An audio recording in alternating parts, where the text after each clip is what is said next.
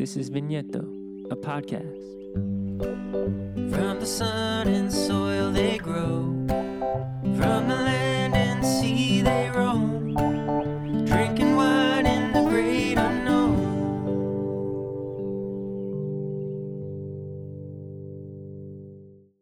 So on the Vigneto podcast, I'm doing a new series about books on the wine industry and different wine regions and areas and aspects of the wine industry.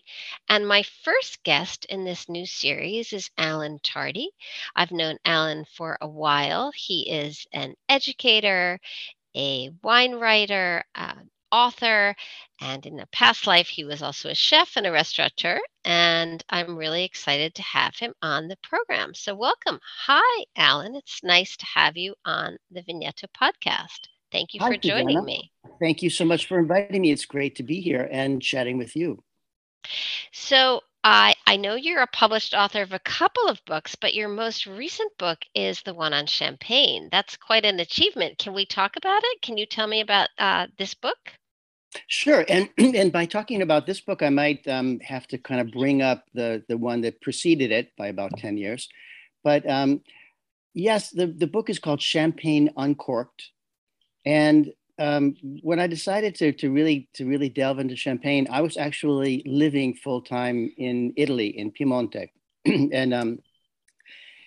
and you know, in Piedmont, I lived in a village right in the middle of the Barolo wine area, and I was working extensively in the vineyards and in the wineries, and I managed the Cantina Comunale in the village of Castiglione Folletto, where I lived, and in Piemonte, especially in the Barolo zone.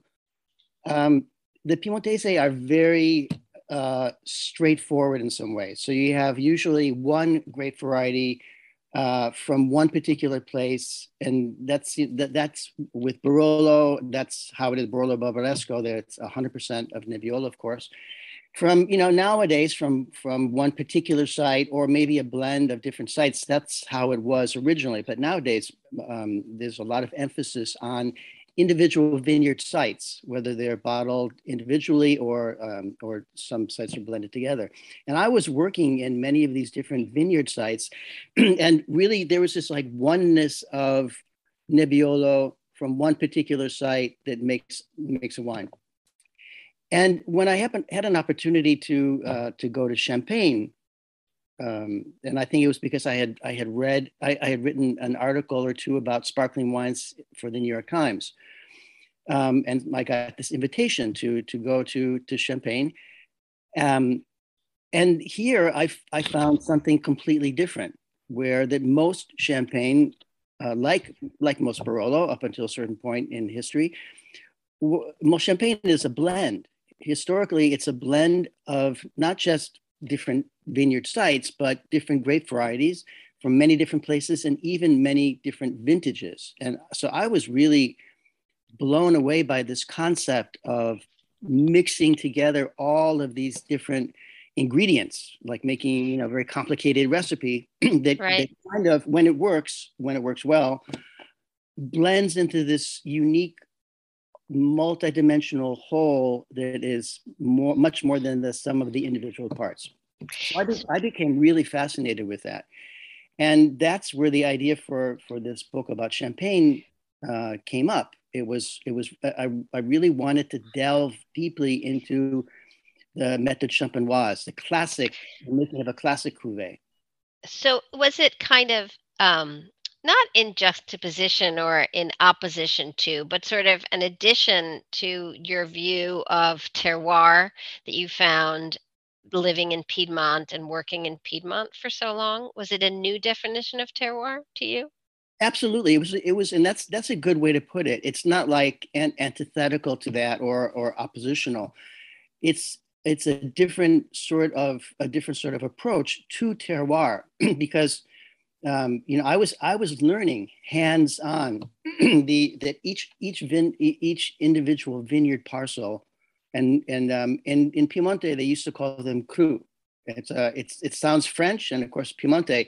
was once part of under French rule, and the dialect, the Piemontese dialect, has a lot of French in it. So the Piemontese did, and they still do, refer to individual vineyard sites as cru, and they have their own personality and their own identity, and part of it comes from exactly where they're located, what the soil makeup is, the exposition, all of those different components that altogether add up to terroir. And then that's translated into the wine. So in Champagne, in the classic cuvée, you have a blend of all these different grape varieties from different parcels and sites in the extensive area of Champagne.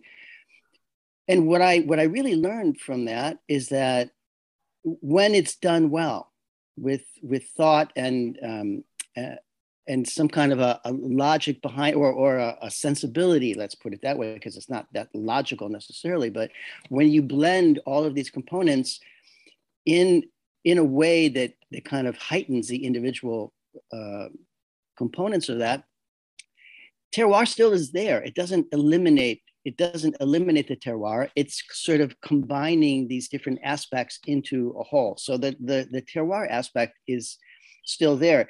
It might not be quite as clear and exposed as, like I say, a single vineyard, a single parcel wine.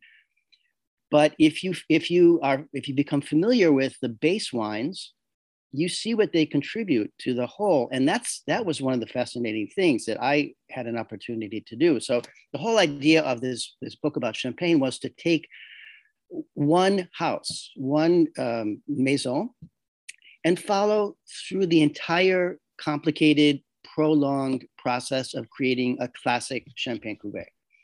And an important part of that, of course, it really starts with pre-harvest, how the season is developing from the wintertime to when the vine wakes up again after dormancy and bud break, and all of those things that lead up to harvest. And that's where I began in the book.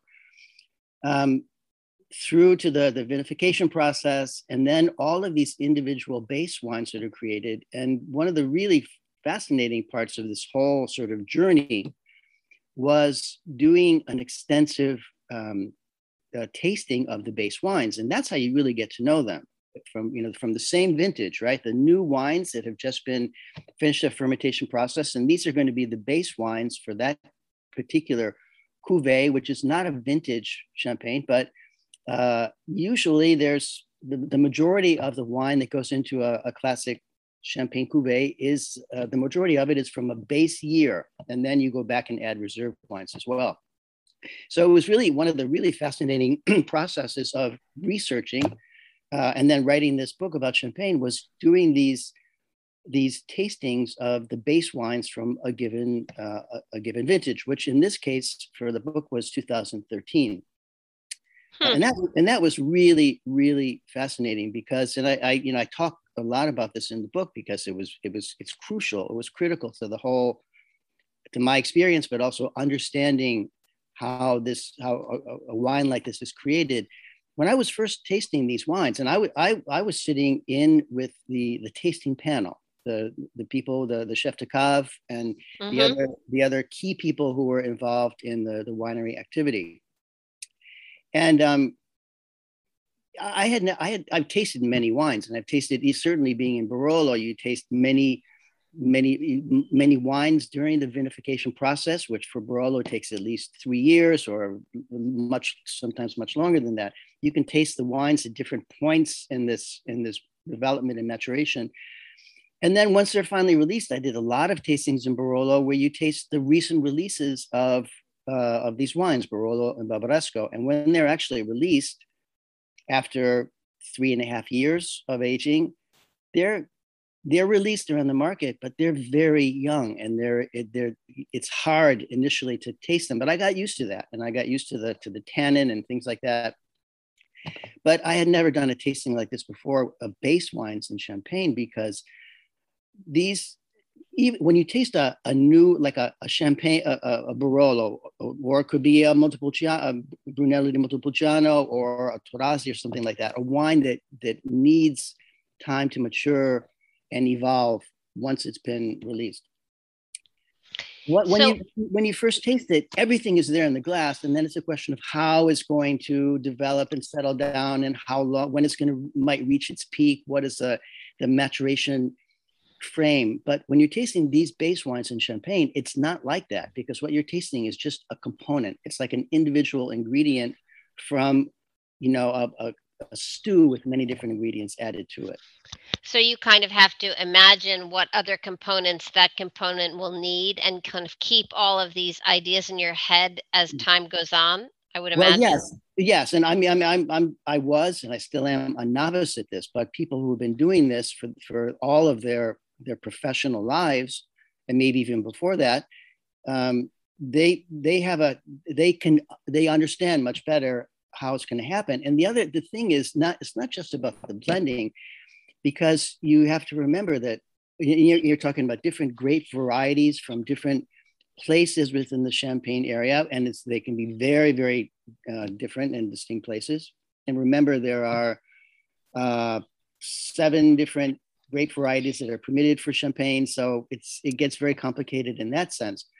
Then you add the reserve wines to this, and some people add more than others. And but so you have to create this very complex wine that is still not even the wine yet, because it has to undergo a second fermentation process, which changes everything. So and that's also, of course, a big part of the book. I followed this particular producer through this entire process, and this was based on the 2013 vintage. I don't even think the wine has been released yet. So there is the second fermentation process, and then there is the maturation process on the lees in the bottle afterwards. So these are things that really have a incredible impact on the wine, on the finished wine. So it's, and how you can go back to this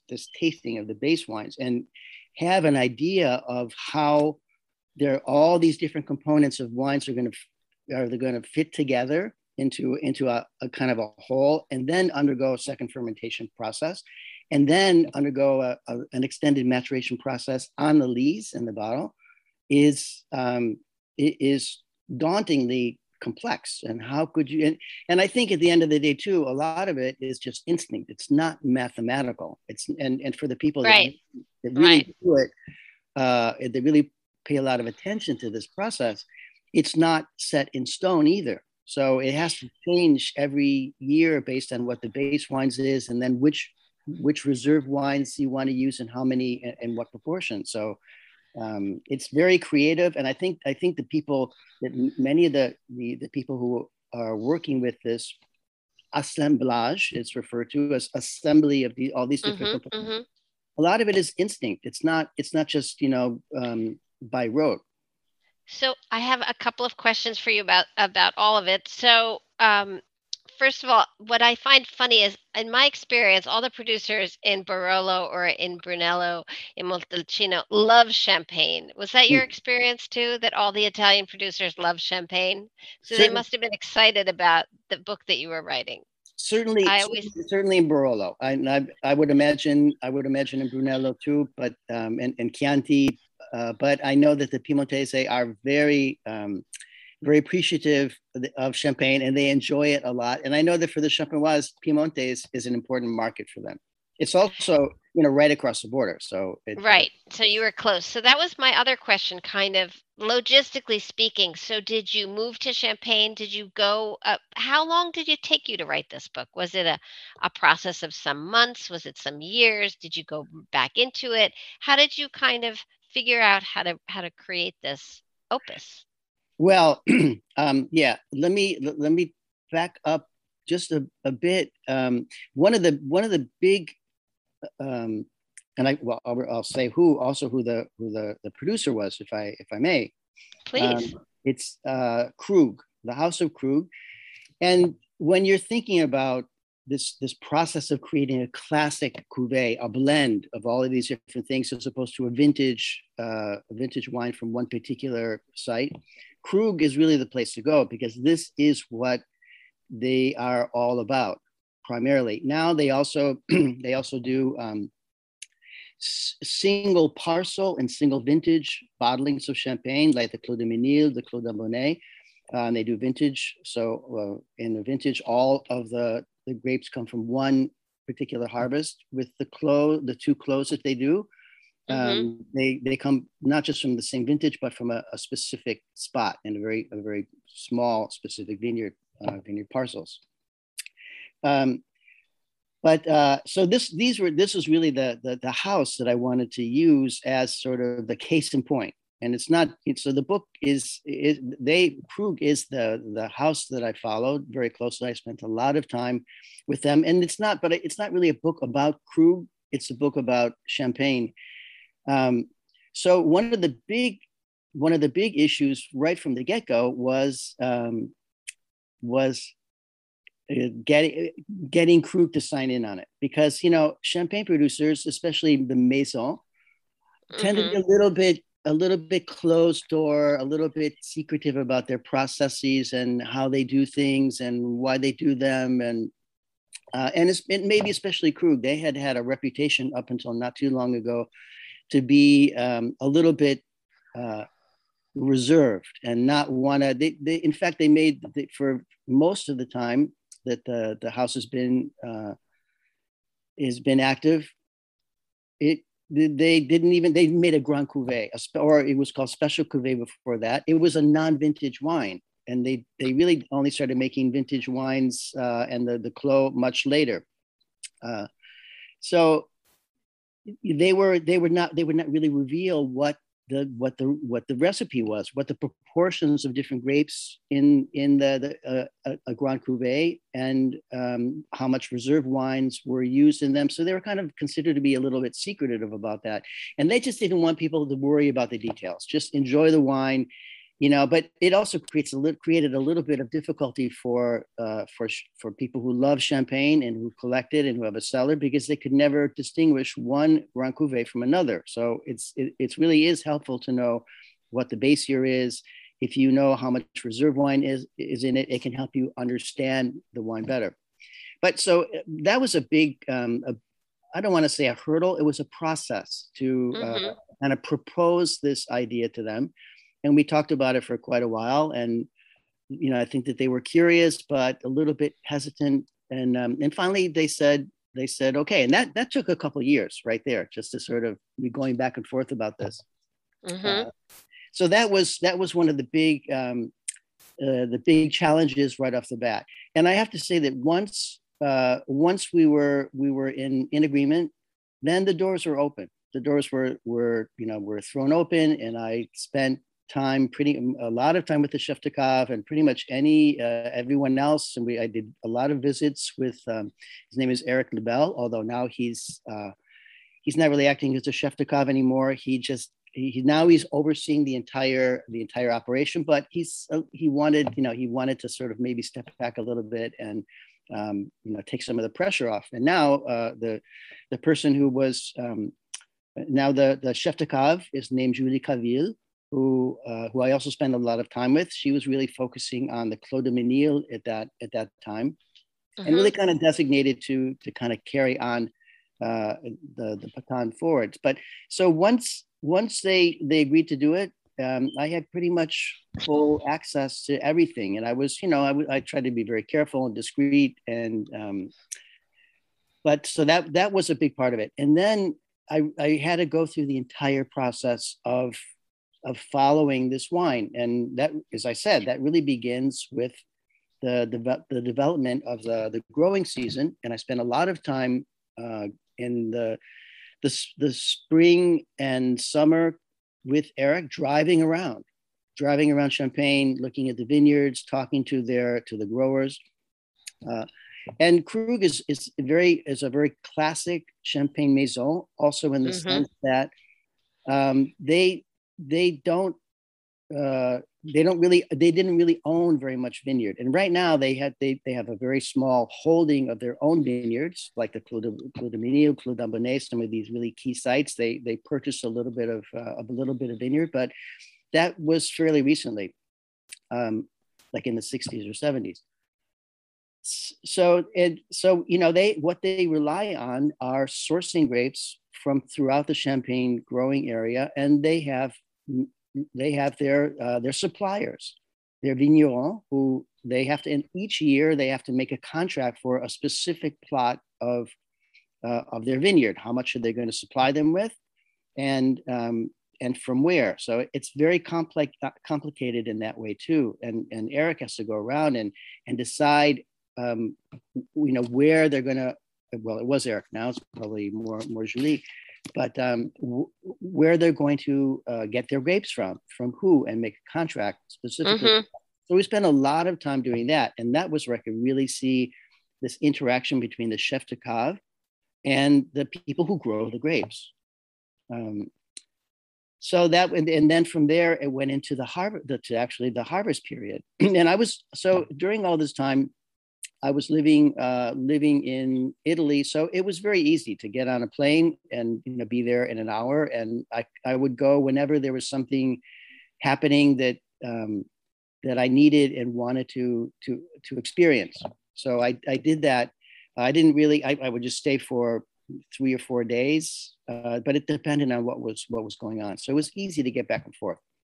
And then after I was there for the harvest. Luckily, I was there for the beginning of the harvest with the Chardonnay. I was there at the Clos du Mesnil. And then I was also there at the end of harvest with Pinot Noir in the Clos d'Ambonnay. So I kind of really got to see and oftentimes in between, it went on for about 2 or 3 weeks. So I would go whenever I needed to go. And then, of course, there was a vinification process, and we tasted a little bit of wines from cask. Now, Krug also does something a little bit unique in that they ferment all of their wine in barrel, and it's not these are old barrels. When I was there in 2013, the oldest barrel that they were using was 1964. So they take care of them, they maintain them and use them for as long as they can, and they don't want the wood impact. It's just for the oxidative properties of fermentation in barrel. Mm-hmm. And they don't even use any new barrels at all. They season them for 3 or 4 years until the impact of the wood itself, like a flavor or any sense of the woodiness of it is gone. So we tasted some of the wines out of cask in the wintertime. And then there's a break for the holidays, and then I went back in the winter to start this long process of tasting the base wines. And then after that, they had a taste through the reserve wines. And Krug has a very extensive collection of reserve wines because it's so important for them. And while they make these other wines now, the two Clos and the vintage, the Grand Cuvée is their standard bearer. That's their most important wine for them. And as Eric says, and Julie, I'm sure agrees, it's the most difficult wine to make, even though it's considerably less expensive than either one of the two Clos or a vintage. So it's much more complex because in the Clos, all the grapes come from the same small parcel. So it's a little bit easier to produce. It takes 10 years of aging, maturation, mostly on the lees before being released, compared to Grand Cuvée, which is about 7. But there, the higher price has to do with the rarity of it. It comes from one particular parcel. It's a very small parcel and unique in that sense. And they don't necessarily make them every year. So there's a lot of, this activity went right into the springtime. And then after that, it kind of culminated in the assemblage, and what the actual recipe, if you will, for the Grand Cuvée based on 2013 would be. And so that was really the whole process of creating the wine. And then it had to go through the tirage, the second fermentation, and right. Surly. So this is your second book, I believe. Your first book was about Piedmont, correct? Yes, I moved there full time in the spring of 2003, and this book happened kind of spontaneously because with the Champagne book, Champagne Uncorked, and it's called Champagne Uncorked: The House of Krug and the Timeless Allure of the World's Most Celebrated Drink. Long title, but and that one was very much like a kind of, I wanted to really delve into this particular process that I found very fascinating and different from what I had been closely experiencing in the Barolo area.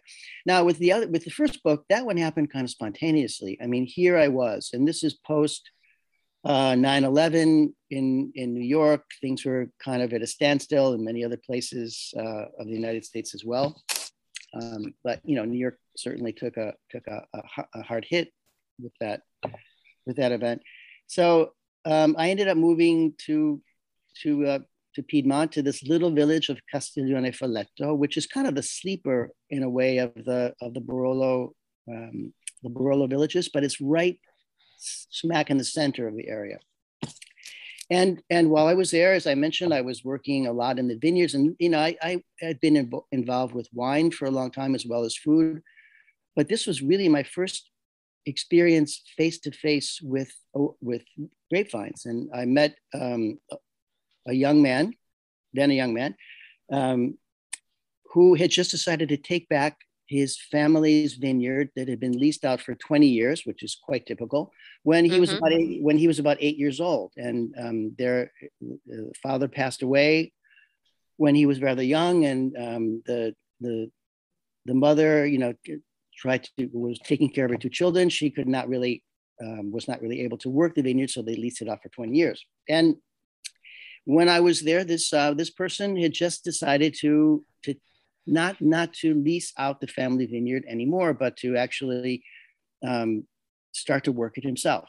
And he needed help. So, and there I was ready, willing, and willing to help. I don't know how able I was, but because he taught me how to prune. And I was like, whoa, I have the opportunity to prune. That's great. Yeah. Nebbiolo vines in one of the prestigious vineyards of the Barolo area. And this is a vineyard called Mugne, which is just inside the boundary of Monforte in the Busia area.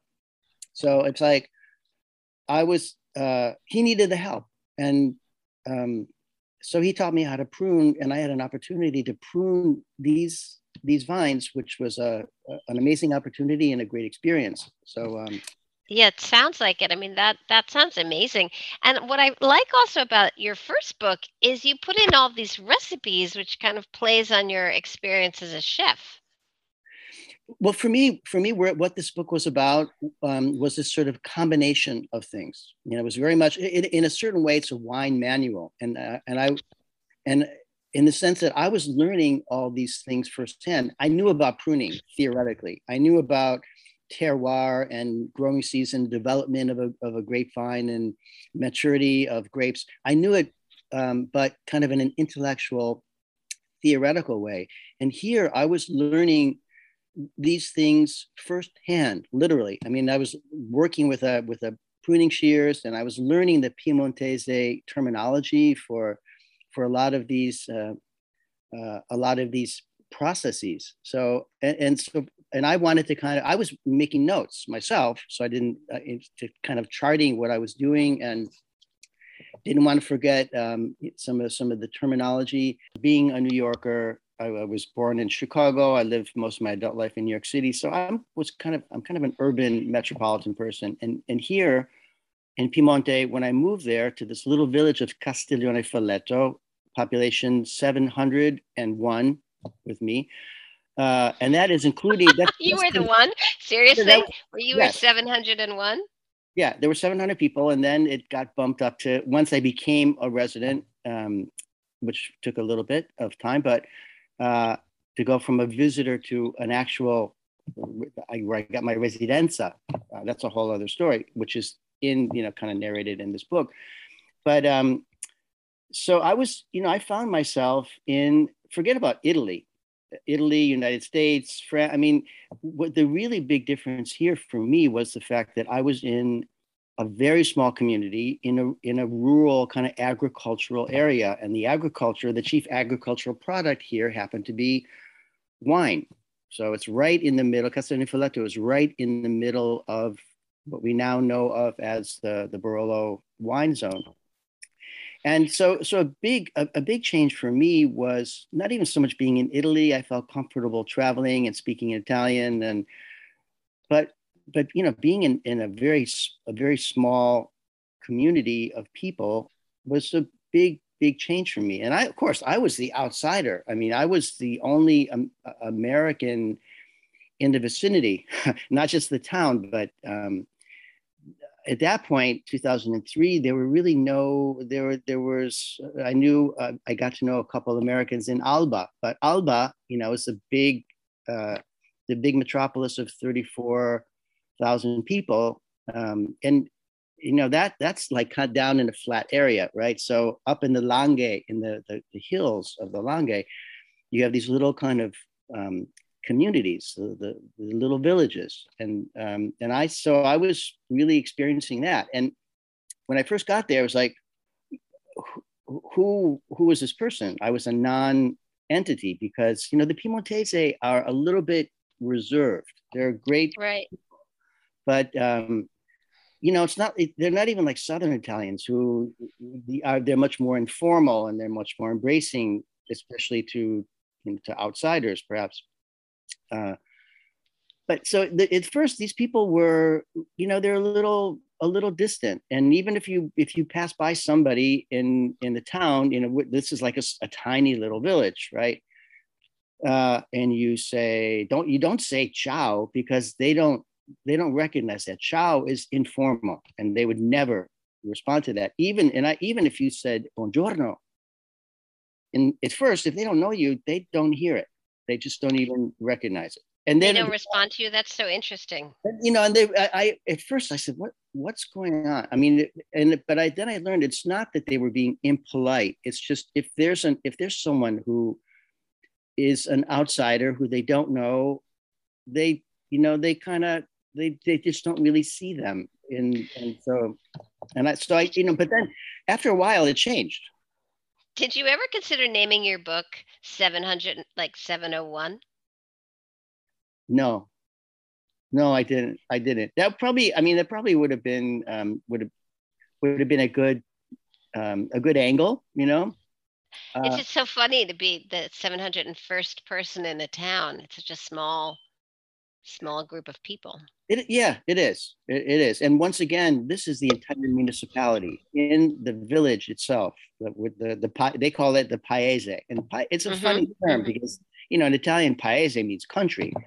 But when you talk about like a municipality, you say, I'm going to go in the paese. It's like in the little village where the castle is and where the town hall is. And in Castagnefoleto, it's very small. So the town hall is just adjacent to the castle of the big castle of the Foletti.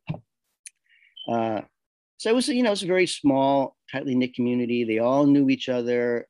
I got to know them. They got to know me, and then of course people would say "buongiorno." That at least many of them were still very, very polite and very formal. There were some characters there. I mentioned them in my book. They were the people who ran the tobacco shop, Tabaccaia, right. the room, and a bunch of characters. But who you talk about in your book, I know. Yeah, but and this woman, she got to know me very well. If you need to buy an envelope or a stamp, that's where you go. And then she has to kind of ruffle through these boxes and pull out an envelope that's probably been there for 20 years. But she always spoke to me in the formal tense. when did you come upon the idea of writing the book? Was it sort of, did you arrive there thinking maybe I'll spend a year here and write my life in Castiglione, not Castiglione, in Castelfalletto, or was it sort of as you're living there and going through all these experiences, you came upon the desire to write this book? Like, was it a life goal to you to always write a book? No, I never really, well, actually, I did think about it because when I had my restaurant, many people asked me. You know, we had a big clientele of people in the publishing industry who had offices near where the restaurant was, and they would always come for lunch. And people would say, well, "When are you going to write a cookbook? When are you going to write a cookbook?" And I didn't feel that at that time that I had anything special to really say about it. So it was always out there, but um, I wasn't. Nothing had really occurred to me yet. And even when I went to Italy, I did not think about that. I was, as I mentioned, this was kind of post 9/11. Things were sort of at a standstill. Some changes had happened in my life. I chose to close a restaurant before this whole thing happened. So it was a kind of a transitional time to begin with. And when I went there, certainly did not go and say, "Oh, I'm going to go spend a year in Italy and write a book about it." Or Mm-hmm. no, not at all. And in fact, I didn't really think about it, but it happened really spontaneously in the sense that, as I mentioned, when I was starting to work in the vineyards and in very prestigious vineyards in the Barolo wine area and being able to work with the vines directly, I started kind of making notes for myself about what I was doing and what I was learning, and other things like talking with people, in the cafe in the evening. All the guys, and they were all guys pretty much, who would sit around playing cards, tarocchi, and they were all speaking Piemontese. So I started to pick up some Piemontese. So I was being exposed to all these things, and I made notes about them for myself just so I wouldn't forget them.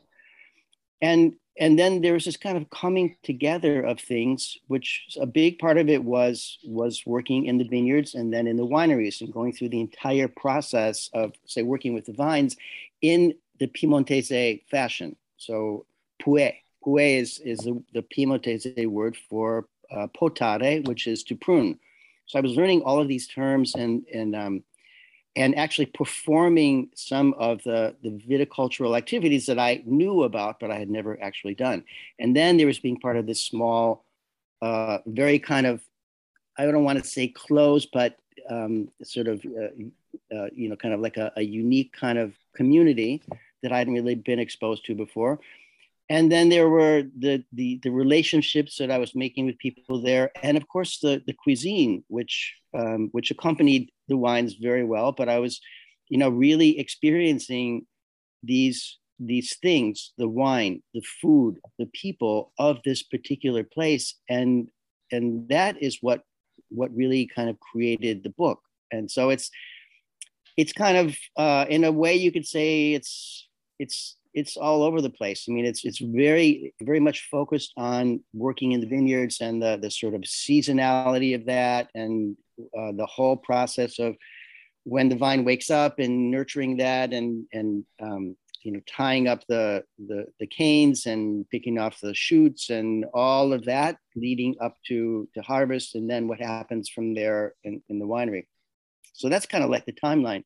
But then in the meantime, you really learning, like, where do these dishes come from, and they're not just sort of like something you read about in a book or take out of context, but they're really kind of part and parcel of this culture of and these people's lives in this particular place. So that's why the book talks a lot about wine, but it also talks a lot about uh, the typical recipes of the area. And so these are not really my recipes. I kind of tested them and collected them, but they're really like the typical regional recipes of this area that are such a big part of it. That's so fun. And of course, you having, been a chef and owning a restaurant, it seems like a perfect combination. So, can we talk for a minute sort of about more the process of writing? So do you have a pen? I mean, I don't know, I'm sure you wrote on a computer with a computer, but do you have a time you write, a space you used to write in for your first book, for your second book, when you're writing articles? Because I know you also write articles. Yeah. Um, what's your writing kind of style or way that you settle into writing a book? I mean, writing a book is a big achievement.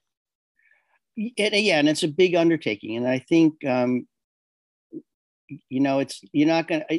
For me, it was not never like really a conscious effort. Like, well, what should I write about next? Let me see. And come up with an idea. To me, the ideas came kind of presented themselves first, and then it was a question if it and you know how it is as a writer, and even as an educator, when you decide, oh, I want to do a presentation or a class on this, something kind of appeals to you and you want to explore it, and that could be a good article. A book is it's just a different level of commitment, is a bigger undertaking. So, and it has to be something that has that kind of depth and breadth that you really want to kind of dive into.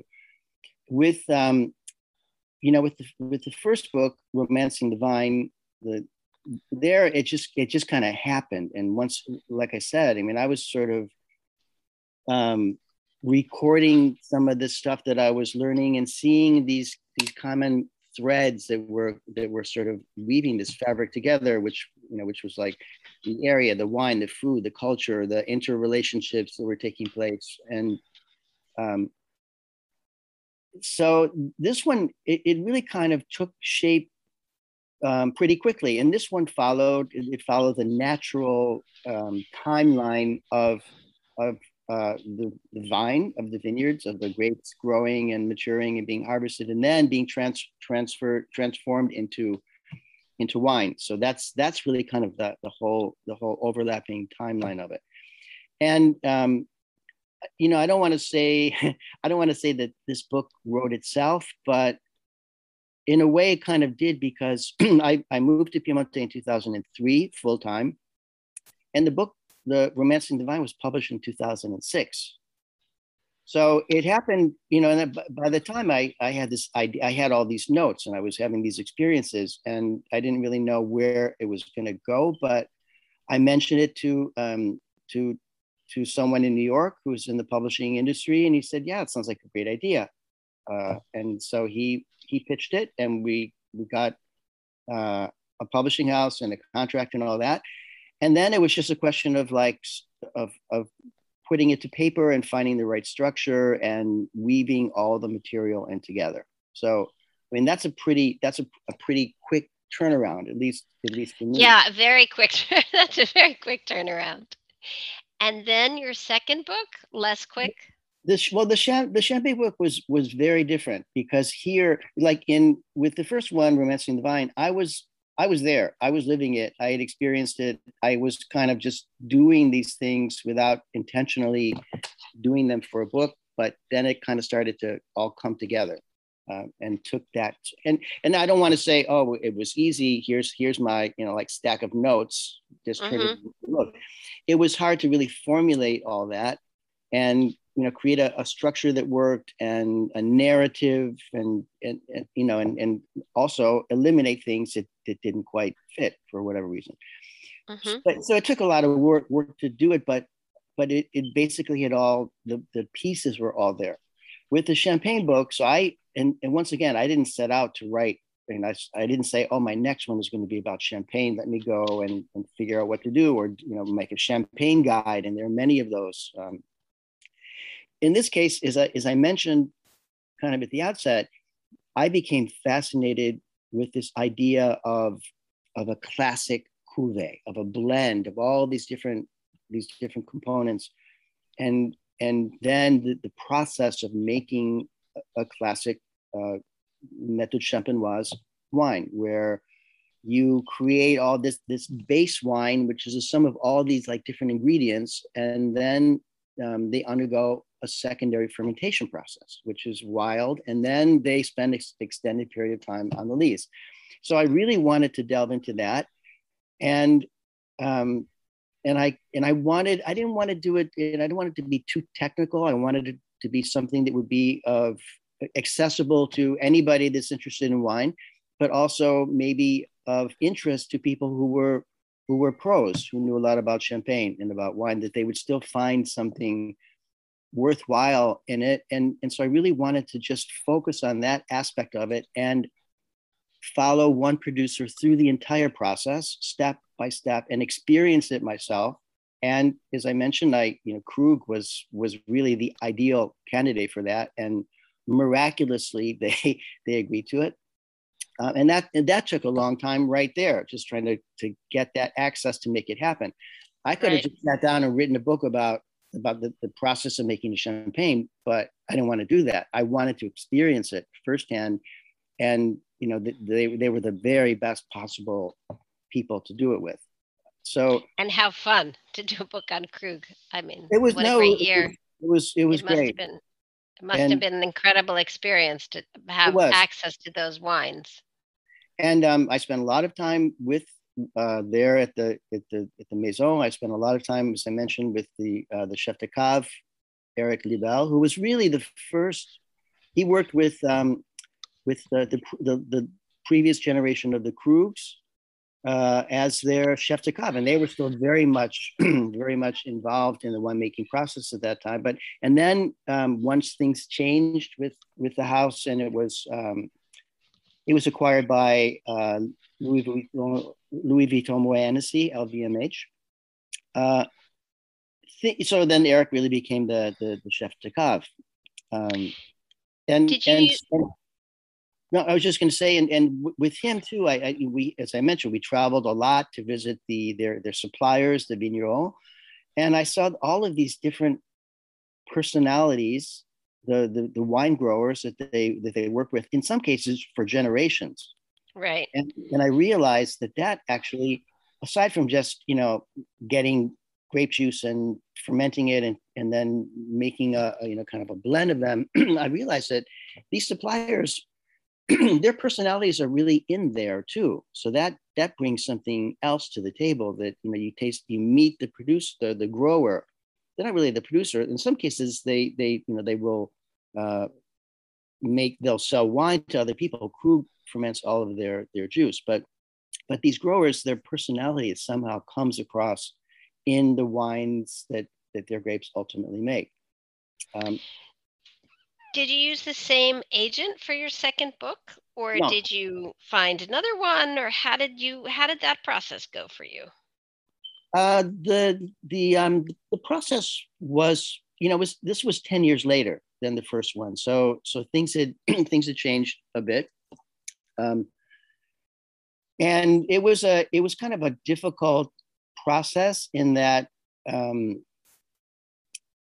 it was first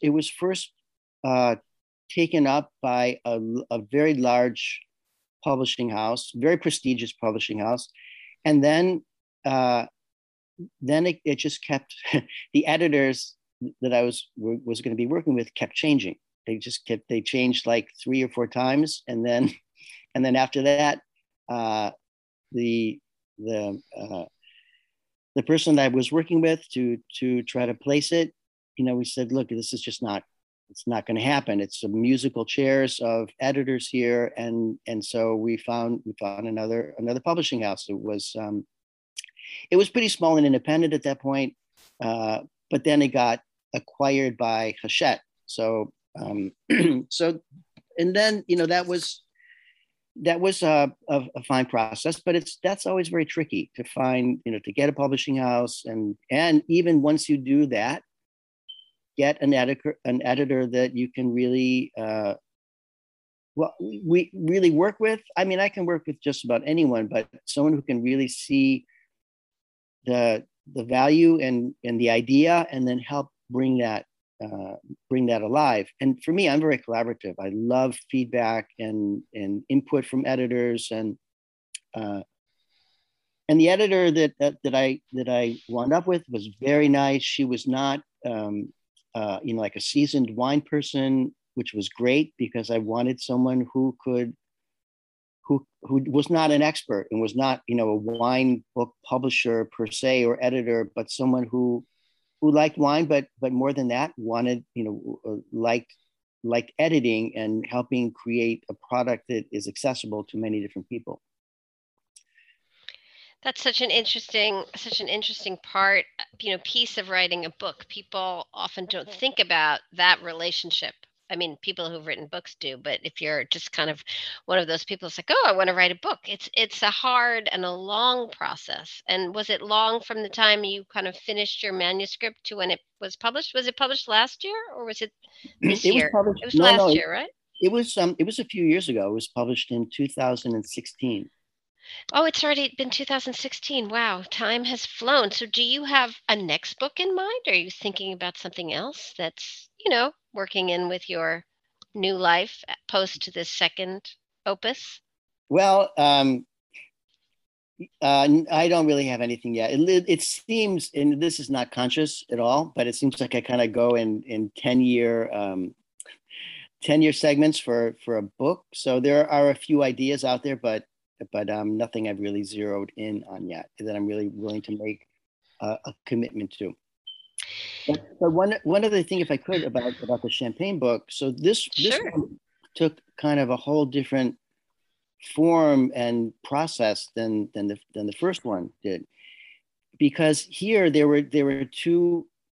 You know, the big narrative for me was going through this process firsthand of following along and sort of exploring the process of making this classic cuvee step by step. And it's a very, very long process in Champagne. I mean, it takes years to make it and to mature it. And then you also, time goes backwards too, because you're using a lot of reserve wines. And so, you know, there's a kind of time stretch there of bringing in wines that were produced and have been stored and held for many years that are going to add a different dimension to this wine, and then carrying it forward with, I mean, a vintage Champagne requires at least 3 years on the on the lees, and even more for, I mean, you can always go beyond that. So it's a long period. But once I started really thinking about how one could kind of narrate this in a way that would be interesting and digestible, and maybe give people insights into this whole process, very early on, I realized that you can't just talk about making a classic Champagne cuvee. You have to understand how it came about and why, and how this whole kind of crazy process was developed. And so I realized that I really needed to go back in history and to see where the Champagne method, as we know it, why did it come about, and how, and by who, and what was that process like, and where has it gone from there. So I didn't really set out to write a book about history, but that is the whole other kind of narrative of this book, is the whole history of Champagne from the very earliest period all the way up to the present and beyond that. So there are these like kind of two timelines, and I struggled a little bit with how to work them, to how to structure it, because I didn't want to just, you know, typically you would say, okay, here's the history of Champagne, part one, and now here is the process of doing this, part two. I didn't want to do that, because I wanted to really keep the focus on the activity and the experiences that I was having, and this sort of firsthand narrative of this process that I was experiencing. So but how do you get the history in there so that it makes sense to people when they're hearing about all of this crazy stuff, like accumulating parcels of grapes from 300 different suppliers or parcels. It's nuts. Or the process of sitting down and tasting all of these base wines, 15 a day for months. So I had to find a way of intertwining these two narratives. And at a certain point, I just sat down, and this was kind of, I mean, it would only make sense for this book, but I got like long pieces of paper, and I made a timeline of the process of making the wine as I was Mm-hmm. experiencing it, and Mm-hmm. when it happened and how long it took and all that kind of what the procedure was. I made a whole timeline from very beginning to end and beyond, because the actual narrative of my being there was when it went into the bottle and for the secondary fermentation and the time sur lie, which is still going on. So that was one, and then the other was the whole history of Champagne from the very earliest period to the present and beyond. And so that then I overlapped them, and I had to of course stretch out the history of Champagne, which is hundreds of years, over the kind of shorter window of the period of actually making of producing this wine based on the 2013 vintage, with the time frame going back to the reserve wines. And Krug is famous for keeping a very big collection of reserve wines that go back way back. I think the oldest one that was used in that wine was 1995, and then they go way forward in terms of the maturation period. So, I found a way to kind of overlap these two timelines, and then it sort of clicked in a very, very logical kind of way. That makes a lot of sense. For this particular project that you were working on, and you're really just making me want to have a glass of champagne in front of me right now to toast you and all of that work on both of these books. So my last question for you is: are there regions or particular producers that you're really excited about now, wines or spirits, or something that really excites you in the wine industry today? Oh my God, I don't even know. I wouldn't even know where to start. I mean, there's so many. I really have a close affinity with French and Italian wine, but I'm not limited to that, and other things kind of pop up here and there. But even within those realms, there's so much that kind of grabs my attention. I mean, this is nothing new for me, but when I was actually in Champagne, I became aware of the still wine of Champagne, Coteaux Champenois, and I was fascinated by this idea, and it was very hard to actually find any of them, even in Reims when I was staying there. So I became very interested in that, and I still am. I think that's kind of a repeating theme of because I've done a lot of research and work as far as kind of comparing these two versions of Champagne, and it's fascinating to see a wine that everybody just assumes is sparkling wine. And it, of course, like any sparkling wine, historically, like sparkling wine in general, was an accident. And the same thing, I was also very involved with Prosecco. The same thing happened there. There is a still version of Prosecco in the historic area of that. So I'm very fascinated. Yeah. I was going to say, that was exactly my question. I was going to ask if you were fascinated by still wine in Prosecco. And I guess the answer is yes. Absolutely. Absolutely. And now in Champagne, it's really becoming more popular. And I remember when in 2003 and 2004, when I was spending a lot of time there, whenever I went out to dinner, I would ask, people, do you have any Coteaux Champenois on your list? And they said, oh, no, monsieur. I would say, why? We're in one of the capitals of Champagne.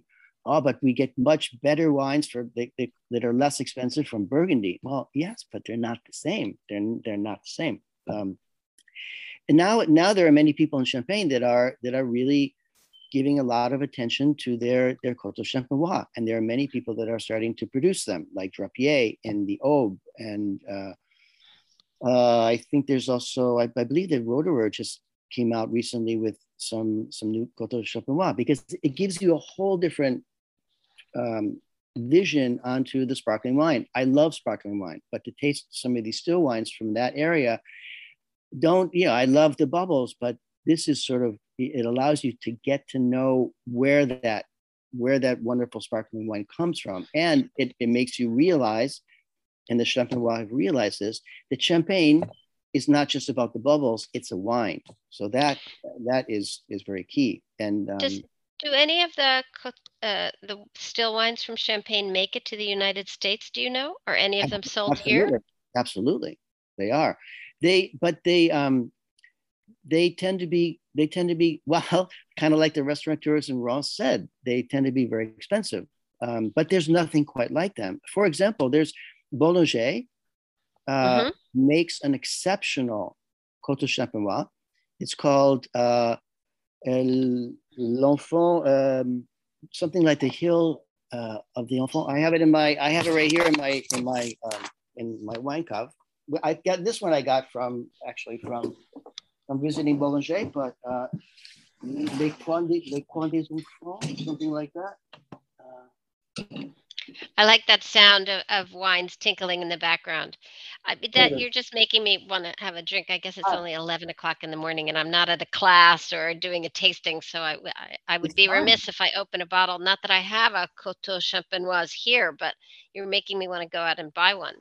So your wine is called La Côte aux Enfants, and it's an amazing vineyard, very steep, and this is the wine. The Bollinger, if they're going to make a Grand Année rosé wine, they use the Pinot Noir from this Les Côtes des Enfants to make the rosé. But on its own, they produce it. Lily Bollinger wanted to make a still wine from this parcel, and they make it in very small quantities, and it's an exceptional wine. And now, okay, it's a little pricey because it's so rare. And could you compare it to like a great Burgundy from a Grand Cru? Mm-hmm. Yes, but you can't. But they're not the same. They're both made from Pinot Noir, but they're very, very different terroirs, and they express their different terroirs. So. Well, thank you for bringing that up, because that is a big topic that I actually almost never talk about, and I find super interesting. So I want to thank you so much for dedicating all of this time to speaking with me and my listeners. And I want to just repeat the names of your books for a moment. And do you have a website? Is it alantardy.com or is there a website? Is it? Yes, it is. So what are the names of your books, and are they available, let's say, on Amazon or in a store near you? Yes. So the first one is called Romancing the Vine: Life, Love, and Transformation in the Vineyards of Barolo. And that was published by St. Martin's Press. And the Champagne book is, it has a very long name, Champagne Uncorked: The House of Krug and the Timeless Allure of the World's Most Celebrated Drink, which is published by Public Affairs, which is part of Hachette. Well, that was fantastic. So thank you so much for speaking with me, Alan. I really appreciate it. Thank you, Susanna. It was a pleasure. Anytime. So I was just speaking with Alan Tardy about two of his books, one about his experiences living in a small town in Piedmont, and the other about the famed Champagne House Krug. My next guest next week will be Steve Ray, who has written a book called How to Get U.S. Market Ready. It's for wine and spirits brands that want to find out how to get into the United States market. I look forward to speaking with him and learning about his tips on writing his opus. Thanks so much for listening. I really appreciate it. This is Vigneto, a podcast. From the sun and soil they grow, from the land and sea they roam.